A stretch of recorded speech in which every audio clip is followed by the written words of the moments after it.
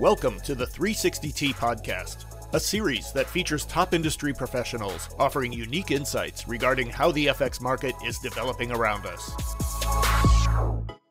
Hello and welcome to the 360T podcast with myself, Galen Stops. And I've got a fantastic guest on the podcast today. I'm delighted to be joined by Dagmara Fijalkowski, Head of Global Fixed Income and Currencies at RBC Global Asset Management. Dagmara, thank you so much for joining me today. Hello, Galen. Thank you for having me. Dagmara, I had a specific reason beyond your wealth of expertise in the currency markets for inviting you on this podcast. And that's because I wanted to discuss a rather thought-provoking article that you wrote regarding what's been a major and ongoing initiative within the FX industry, and that's the FX Global Code of Conduct. More specifically, I want to probe you on why the adoption of the code has lagged amongst some of your buy-side peers, and if there's anything that can be done to change this. But we'll get into the code stuff in just a minute. To kick us off, I actually have a slightly broader question for you. The opening sentence, I think, of your article talks about how FX is the largest and most liquid market in the world, yet is also one of the least understood. Why do you think this is?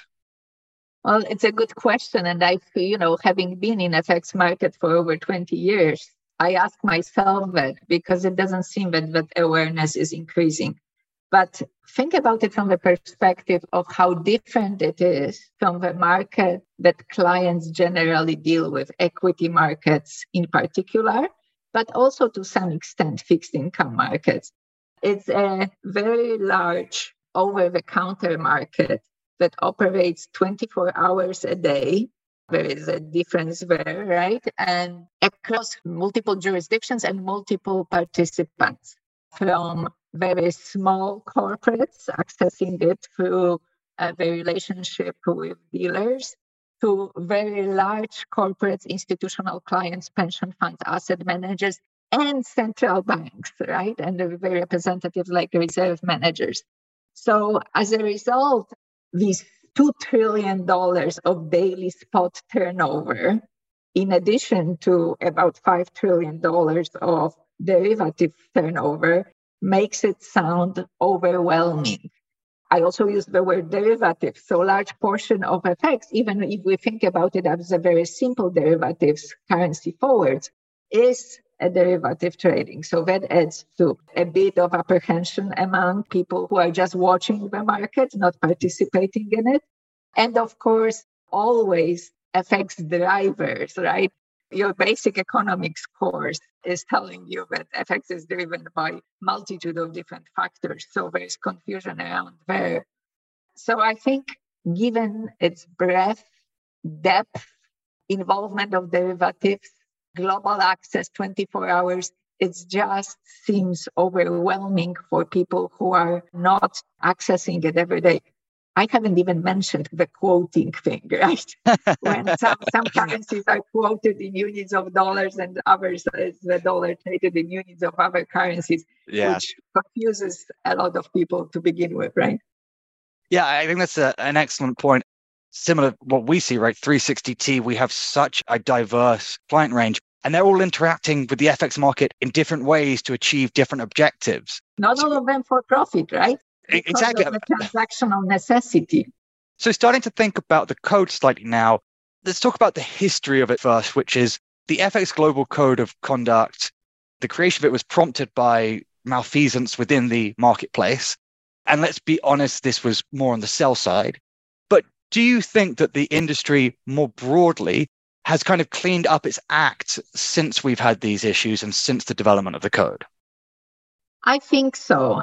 If I go back in my memory how the market operated 10, 15 years ago, and what types of information was shared, whether this is over the phone conversations or in chat room, there has been a significant change that we have observed in approach to privacy of client information and protection of client information. What was common in those days was either the direct use of, we have a large order from a large central bank some type of language like this, which wasn't really protecting anyone and was sending information broadly about the levels where stops are or take profits. We haven't seen that. Certainly, this behavior has been eradicated. I would also say that as a client that routinely leaves stops and take profit orders in the market, maybe less stops and more often take profits, we don't see those in illiquid times behavior that suggests running stops in the market. Also, looking at fair treatment of all clients. So a recent example, there was an unexpected holiday declared to the Queen's funeral. And because transactions that were put on the books in advance of that, traders didn't know that there will be a holiday.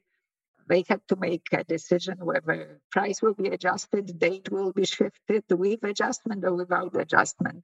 And it's fine to use one or the other as long as this convention is used across all clients that deal with particular dealer. I think now, in presence of the code, we would expect that. 15 years ago, I would say it would be up to your own negotiation skills. And awareness that you are in the right to ask for clarification and have certain expectations of that fair treatment.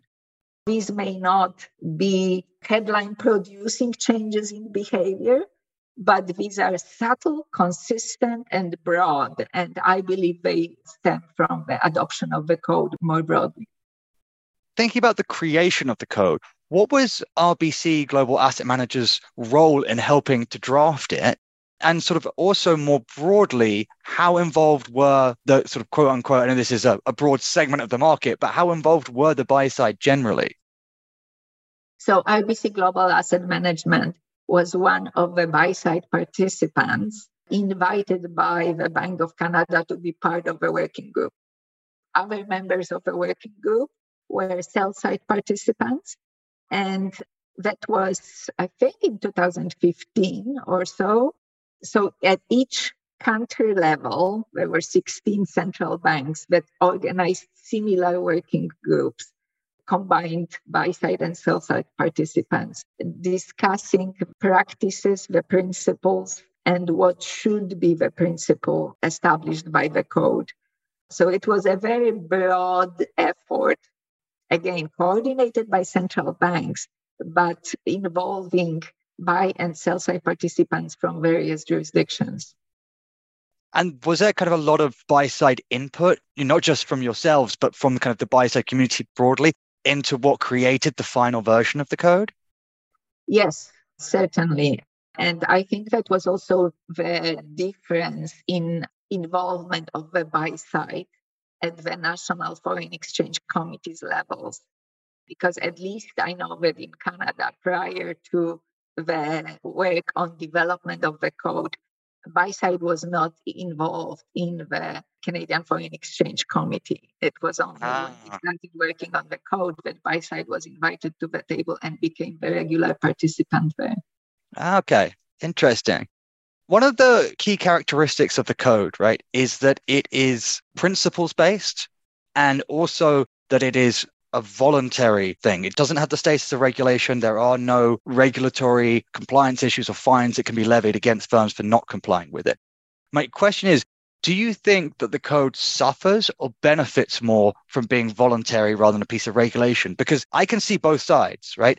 The fact that it's voluntary and principles-based gives it a flexibility. Once something's written down as a piece of regulation, it can be very inflexible. And having it this way, the code, they talked about it being a living document and how it's going to evolve alongside the FX market and we'll continue perfecting it. So that's the advantage. I think the disadvantage is when I'm a large organization and I have so many compliance burdens across the organization and I have a finite number of resources, I'm going to focus on things that actually have financial or regulatory consequences for me rather than a voluntary thing that I don't have to do. So what's your view on kind of the benefits or not of it being voluntary?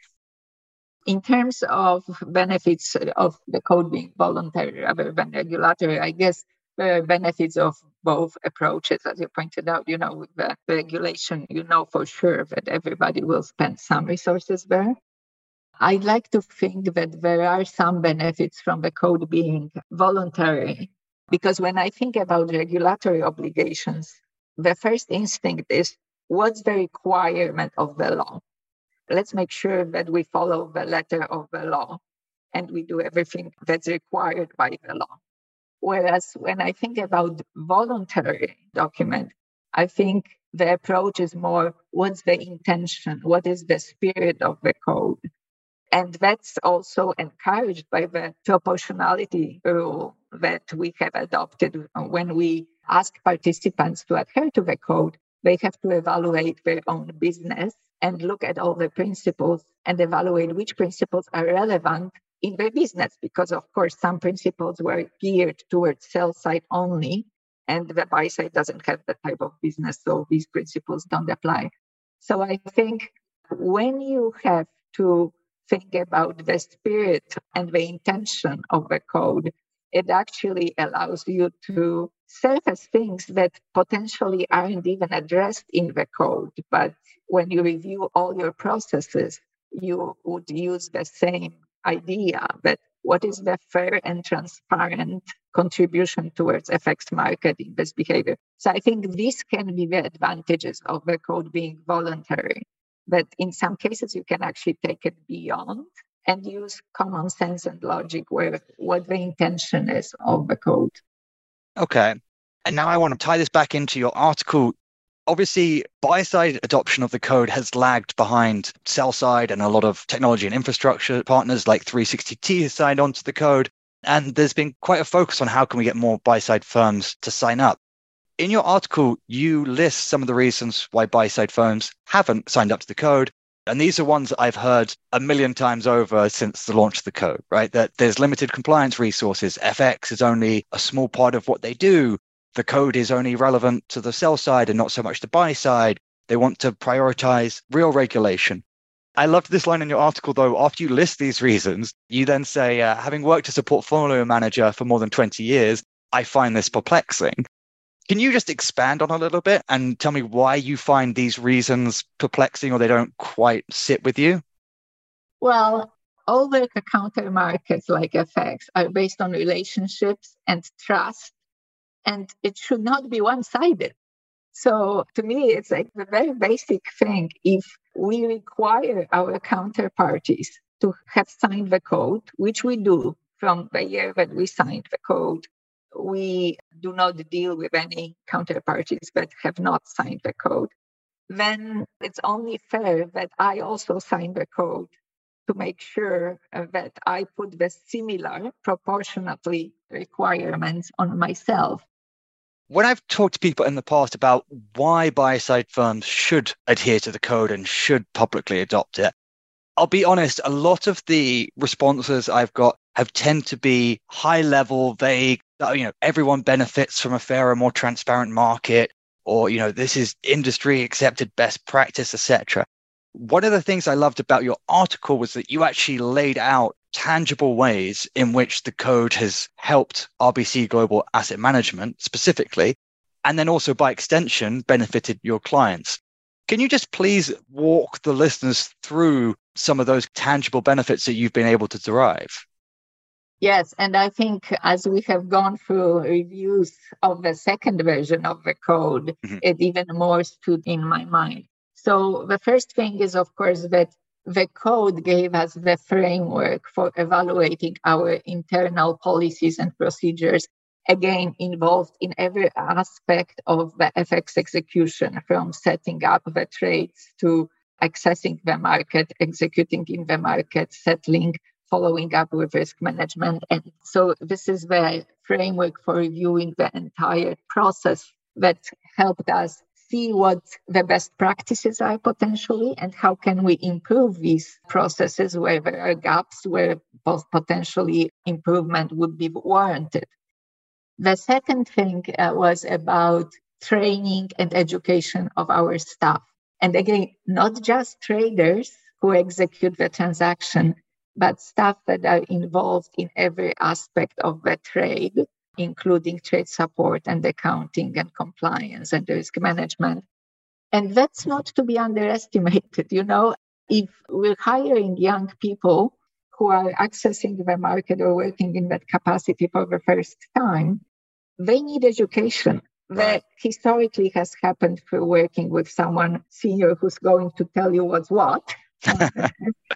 But if that person has not been taught properly themselves, or they forget to tell you about something, the code provides a really comprehensive document because it's not just we'll do the right thing, right? Yeah.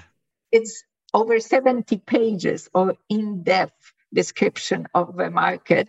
And we made it an obligatory onboarding reading for our staff when they hired.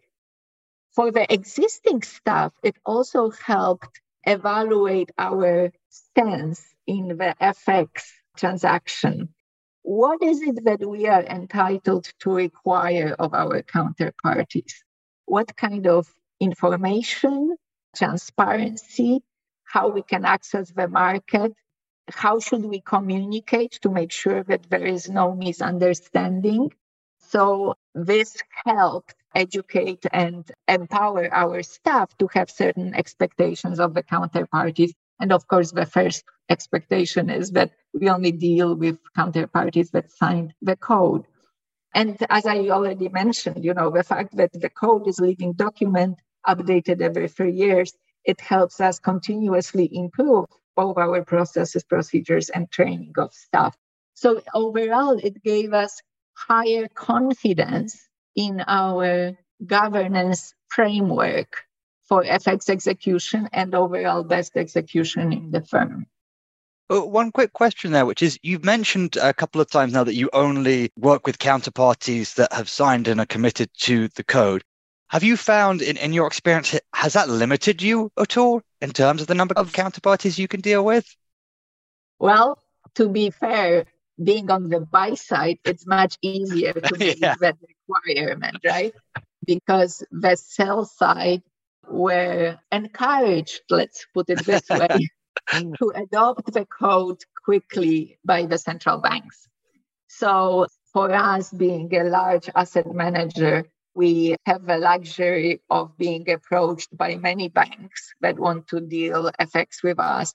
So making that a requirement, I think within 6 months of that requirement, all our counterparties were signatories. And I'm not saying that because of our requirement of pressure on them to do that. And so for us as a buy side, it's a hygiene factor, but it's not a hygiene factor that put us at a disadvantage in accessing the market. Gotcha. So, Dagmara, I left the hardest question for last. How can we, as an industry, help to drive greater buy-side adoption of the code? And what I mean by this is, does the impetus need to come from investors going to buy-side firms and say, I want you to adhere to the code? Do investors know enough about FX markets to demand that? Is it realistic to expect sell-side firms to put pressure on their clients to do this? At 360T, we announced code compliance requirements on our ECN 360T GTX. Do platform providers have to help move the needle? Or does the impetus have to come from within buy-side firms themselves? So I'm curious to hear your thoughts on this. Well, this is why I'm part of a working group with the Global Foreign Exchange Committee, trying to figure out all the ways in which we can encourage more buy-side participants to learn about the code and adopt the code, right? It's a slow process, and I think it will require multiple efforts. So one of the reasons why we're having this conversation, and I thought that this is a good idea, was that the more asset managers and corporations hear the perspective of their peers that have adopted the code, the more perhaps it triggers their consideration of adopting the code. And I think it should be more carrots than sticks, more highlighting of what adoption of the code does for us, in addition to, well, it contributes to fairer, transparent, more robust markets, which of course we all want to have. Actions like 360 did with the platforms enabling access to certain pools to facilitate transactions with only adherence of the code That's one good idea. I think another idea that we'll probably see more of is making end users of asset management business, investors, aware of existence of the code, comprehensive reach of the code, and what it means for best execution, so that they can ask their asset managers, if you haven't signed the code, why?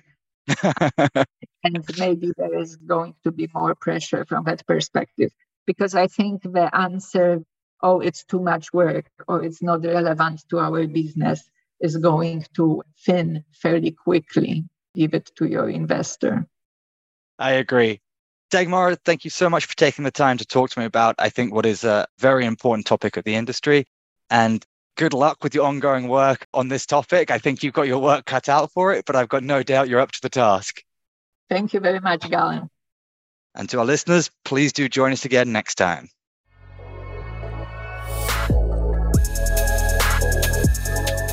Thank you for listening to the 360T podcast. Check the 360T website to catch up on past episodes and find new listings.